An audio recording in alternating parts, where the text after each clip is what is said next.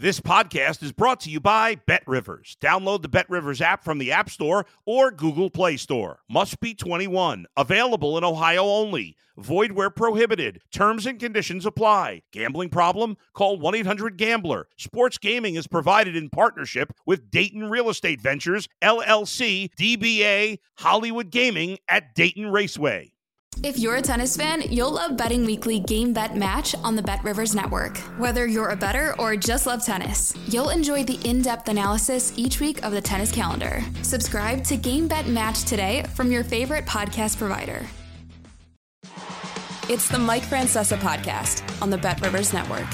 Hello again, everybody, and welcome to the Mike Francesa Podcast, brought to you by the good folks at BetRivers. And remember, for all of your wagering needs as we head towards another football season right around the corner. College will get going before you know it. Training camps are underway. Go to the BetRivers app for everything that you will need. And remember, in New York and New Jersey, it's BetRivers. In Connecticut, it's Play Sugar House. And we will have some announcements heading towards the football season with BetRivers, so stay tuned for that. As we get closer, as we said, to September. Before you know it, hey, July is almost gone already, folks. August is upon us. Get a vacation in, get ready to get the kids back to school or college, which I have coming up for my twins, off to college this year. So a new experience as far as that's concerned. And get ready for that, and then back for another football season, which I'm very much looking forward to. A couple of thoughts on the baseball, and then some other things random, and then we'll get to some emails.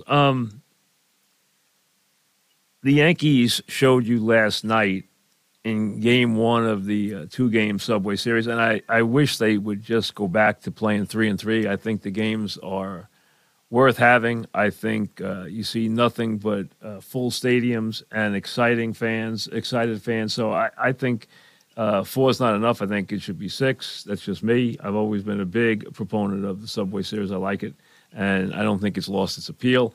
But the Yankees showed you last night again why the Kansas City weekend was just one that came at the right time. Allowed some guys to gain some confidence, like Rizzo, who had been mired in such a deep slump. But it meant very little. They put terrible starting pitching on the mound, and the Yankees hit 1 of 3 of them. We said, hey, let them hit some decent pitching. You know, as the Yankees get tougher into the schedule here, which they are going to very quickly with the Mets and then the Orioles and all the teams that are lined up right afterwards, the Yankees have to prove with this lineup that they can hit anything. Now, getting Judge back will be an enormous lift. The Yankees have elevated Judge's status to the moon by being so bad in his absence. So if you're wondering about value, my God, it couldn't be higher. They have counted the days till he would come back. There are reports he might be back this weekend. Not definite, but should be back according to plan within a week. Again, not definite, so let's take it one day at a time. Yankees got 2 hits off Verlander last night, who the only thing he was a little wild, but over 6 innings, which kept him from throwing deeper by being a little wild, he allowed 2 hits and no runs. Hey, he should be very happy with that. He has pitched very well. He's pitched to about a 1.5 ERA in his last 6 starts. He's done much better. But it's, again, this Yankee lineup that just does not hit. LeMayo had some walks. He didn't get a hit. Stanton had a couple walks. Didn't get a hit. Rizzo didn't get any walks. Went 0 for 5. So there's the middle of your lineup again. The Yankees didn't score until Verlander was out of the game. By then the game was already long gone because Alonso showed up last night and put on a little bit of a show. We have seen guys do that before in this series, and he did it last night by hitting 2 home runs and knocking in, obviously, a truckload of runs last night, hitting a 3-run homer, then hitting a solo blast. The Mets got a lot of offense. They got, 2 hits out of McNeil, 3 hits out of Lindor, and, a big game out of Alonso, and they go on to an easy easy victory. The Yankees showed you again last night what we've been yelling about for months. Their lineup is anemic. They put guys in the outfield that can't catch the ball.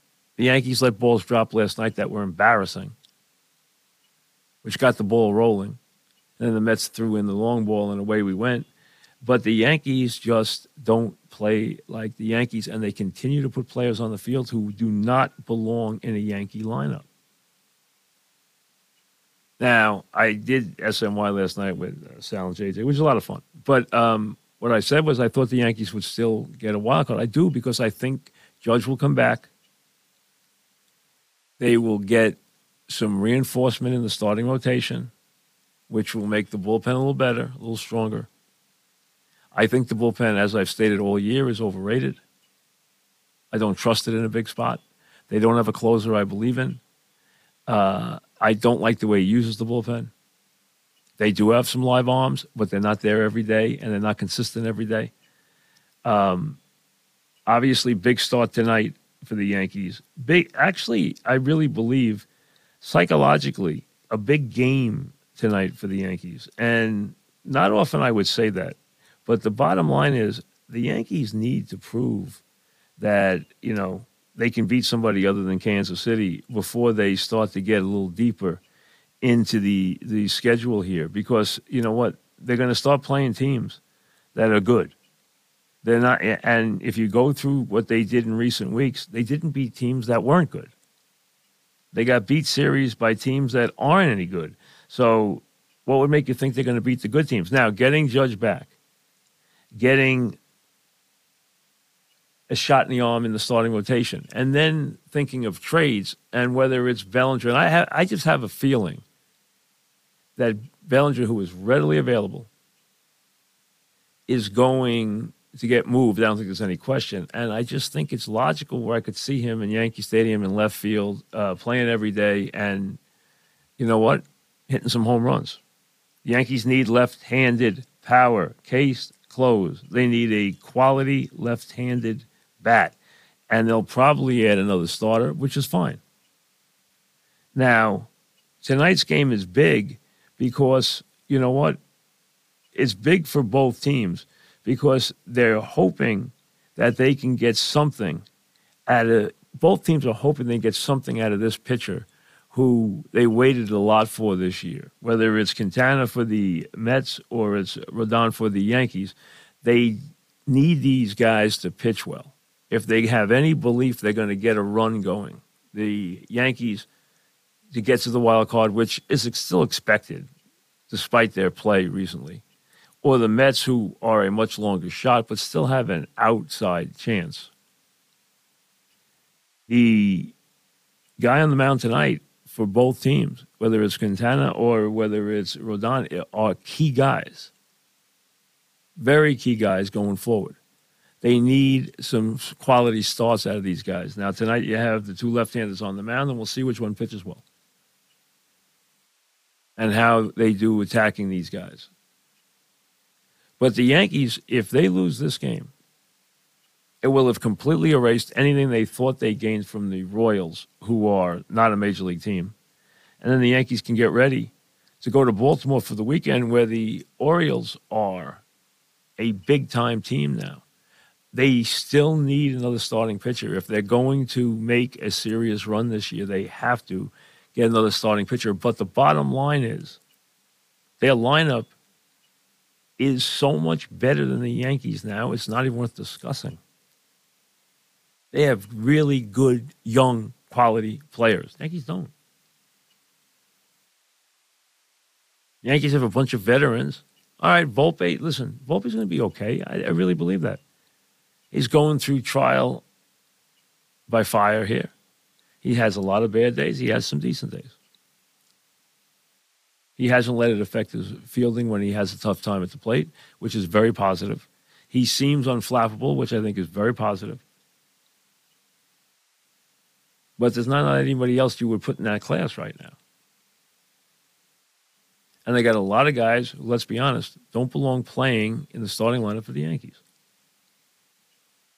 Now, the Yankees are going to go to Baltimore Friday night, face a team that's, 23 games over 500 and is thinking big things this year.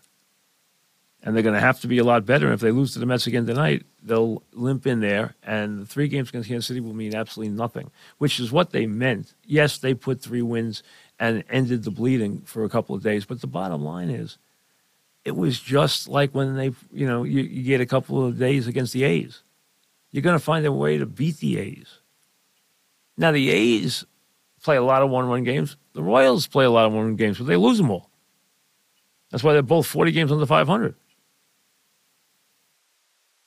The Yankees eked out a couple of games against the Royals and then, flexed their muscles Sunday against a terrible starting pitcher. It meant nothing last night when they couldn't get a hit off Verlander. Let's see how they do tonight. A couple of things randomly, and then we'll get to some emails. I keep hearing people going to Jet camp and being amazed by what they see when they watch Aaron Rodgers perform. Oh, I went to Jet camp and I watched Rodgers. I couldn't believe the way he threw the ball. Where have you been? What league have you been watching the last 2 decades? This is one of the greatest quarterbacks in the history of the sport. This isn't just a Hall of Fame quarterback. This is a guy who's as good as just about anybody who ever physically played the position. What did you expect to see? I have made this statement many times. The Jets' leap at quarterback this year is the biggest leap a team has ever made in the NFL in 1 year at quarterback. They went from a quarterback who couldn't play to a guy who is one of the handful, and I mean handful, top 5 quarterbacks of all time. That's why you get, and you say, oh, his accuracy is this, his movement is hey, he's a great player. I don't think people have digested that yet. He's a great player, and he's still a great player. Giants did a smart thing with Barkley. They let him save a little face without really giving him anything. So they put a couple of incentives in the contract that could jack it up to $13 million. So what? They didn't give him a big contract. They didn't give him a contract. And the bottom line is now at least they have him and they don't have to worry about it. So it was a smart move without really giving anything up. They dressed it up and let him save face. And before I get to the emails, the one last thing I want to mention is the Jaylen Brown contract, which boggles the mind. As you probably know by now, Jaylen Brown has signed the biggest contract in the history of the NBA. Now, contracts are always right place, right time. But usually you have to be a storied player or at least a no-brainer top, franchise player on your team to get a contract like Brown got. Brown isn't the best player on his team. And it really isn't close. Not only that, he is, listen, I'm not going to tell you Brown isn't physically talented. He is. He's got a good NBA body. He can defend. He can shoot the ball. He can go to the basket. It would be nice if he could learn a left. We understand that. But the bottom line is he is a turnover-prone, good, very good player. He's not a top. He's not an all-NBA player. He's not one of the top players in the league. When you start ticking off the players the best players in the league, you don't start with Jaylen Brown. So this contract is absurd. It just shows you right place, right time. Happens a lot with NBA quarterbacks. Right place, right time. The best quarterback isn't always getting paid the most money. Some teams are smarter than others. Some teams understand how to play the game with the salary cap a lot better than others. But this contract borders on the absurd. It really does. There's some contracts that you just say, are you kidding me? This is one of those, are you kidding me contracts. He's a nice player. He's a good player. He's not a great player. He got paid like a super duper player. He got paid like LeBron James. He got paid like Kevin Durant. He got paid like Jokic. He got paid like the guys who you know are the best handful of players in the league. And he's not. Not nearly. All right, when you want to send an email, you go to MikeFrancesapodcast@gmail.com. MikeFrancesapodcast@gmail.com. Let's see what's on your mind today. We'll get to a couple. I get to as many as we possibly can. Okay? I know we don't get to all of them. I apologize, but keep sending them. We get to them, and we run through as many as we can. All right, here we go. Paul. Should Aaron Rodgers sit in the preseason just to play it safe to avoid injuries? Does he need to work? Hey, if you see Aaron Rodgers in a preseason game, you know what? Somebody should drug test the coach. Don't put Aaron Rodgers in a preseason game. Don't even think about putting him in a preseason game. And if you do, you put him in game 3 for a quarter. I mean, and I wouldn't even bother with the cameo, okay? I really wouldn't. Anthony. Have you seen Oppenheimer yet? I have not, okay? He says I saw it in IMAX, and I enjoyed it.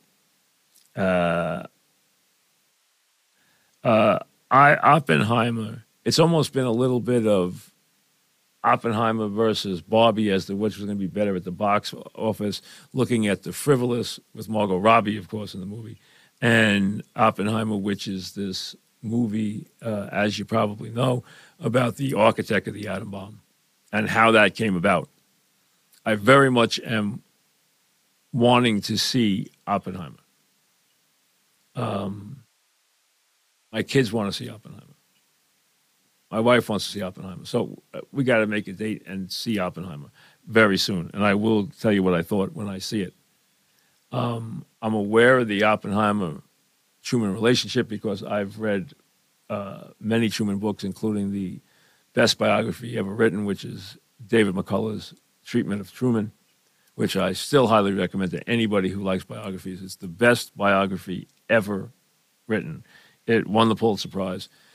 It is a brilliant, brilliant look at a man who was thrust into the biggest decisions in the history of mankind, and he never wanted any part of it. He was a failed haberdasher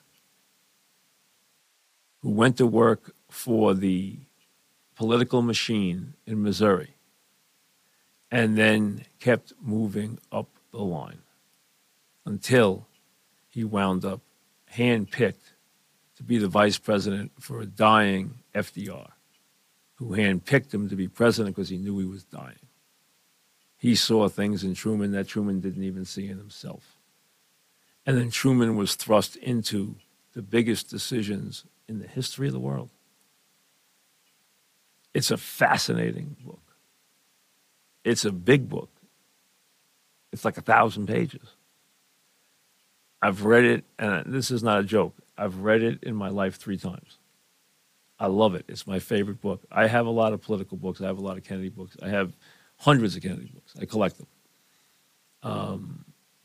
And, I go to old bookstores and look for them if I'm somewhere in a different town or something like that. But people send them to me. But Kennedy books, and I'm not talking about a book about, Jackie writing letters, someone writing letters to Jackie or something like that. I'm talking about real Kennedy books written by his guys. And I have all those and everything else. And some of them are what you would expect, and some of them are highly critical. So it's a fascinating look, to be honest with you. But I have a handful of Truman books.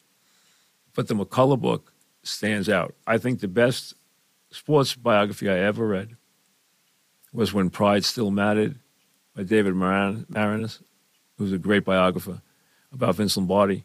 That's the best sports biography I've ever read. It's a great book. But the Truman book is better. The Truman book's the best book I've ever read. Now, I don't read fiction. I don't. I only read history. I only read biographies. I don't read fiction. That's just me. I just don't. Okay? And I have other books like the trials. I just recently read The Trials of Harry Truman by Jeffrey Frank, which was a good book. It wasn't obviously his biography, but you have to understand, Truman was older. He was poor. He didn't think a lot of himself, but he was a dogged, disciplined worker and just a tough guy in the military. Came back and got into the Pendergast machine. Won a Senate seat. Was called the senator from Pendergast because Pendergast was the criminal crime boss. The guy who had all the, he got paid and did all the different things in Missouri, wound up going to jail. Truman became a senator. He became a senator of note when he investigated fraud during World War II by companies that would take money and never even build munitions or take money and never even build factories. And he went around the country and found out and basically saved the government billions of dollars. And when FDR was dying, he handpicked Truman to be his vice president. Now, FDR's vice presidents never even saw him or talked to him. Truman hardly ever talked to him. When they had a meeting at the White House, he wasn't even included. So he was nothing but a figurehead who used to go down and play cards with the senators as the vice president because he had nothing to do until he died. And then all of a sudden, he was president. And he didn't even know about the atomic. He didn't even know about the Manhattan Project, which was the making of the project to make the atom bomb. He didn't even know it existed. He had gone to the Secretary of Defense earlier and said, "What is the Manhattan Project?" And he was told to mind his business. And he was a senator. And obviously, all this now plays into Oppenheimer. And I don't want to give away any parts of the movie but their relationship was interesting to say the least. He and Oppenheimer.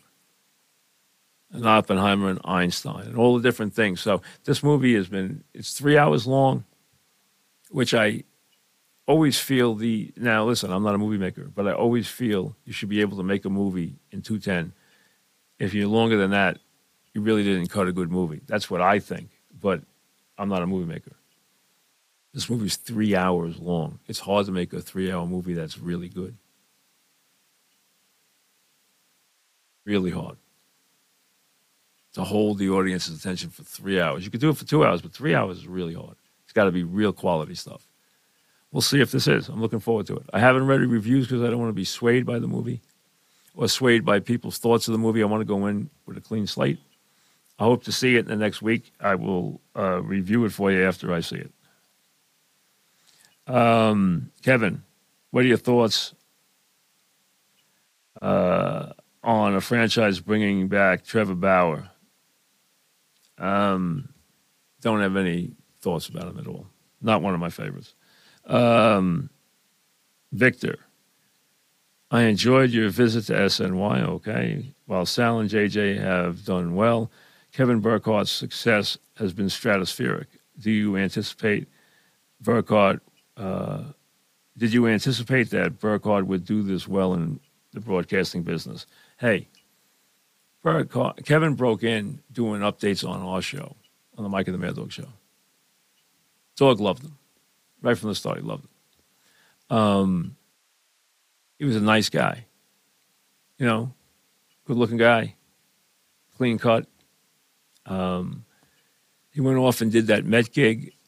That was a big break for him because it parlayed a job with Fox, which he has now parlayed into being Fox's lead guy in football, in baseball, being this, really the signature guy for Fox.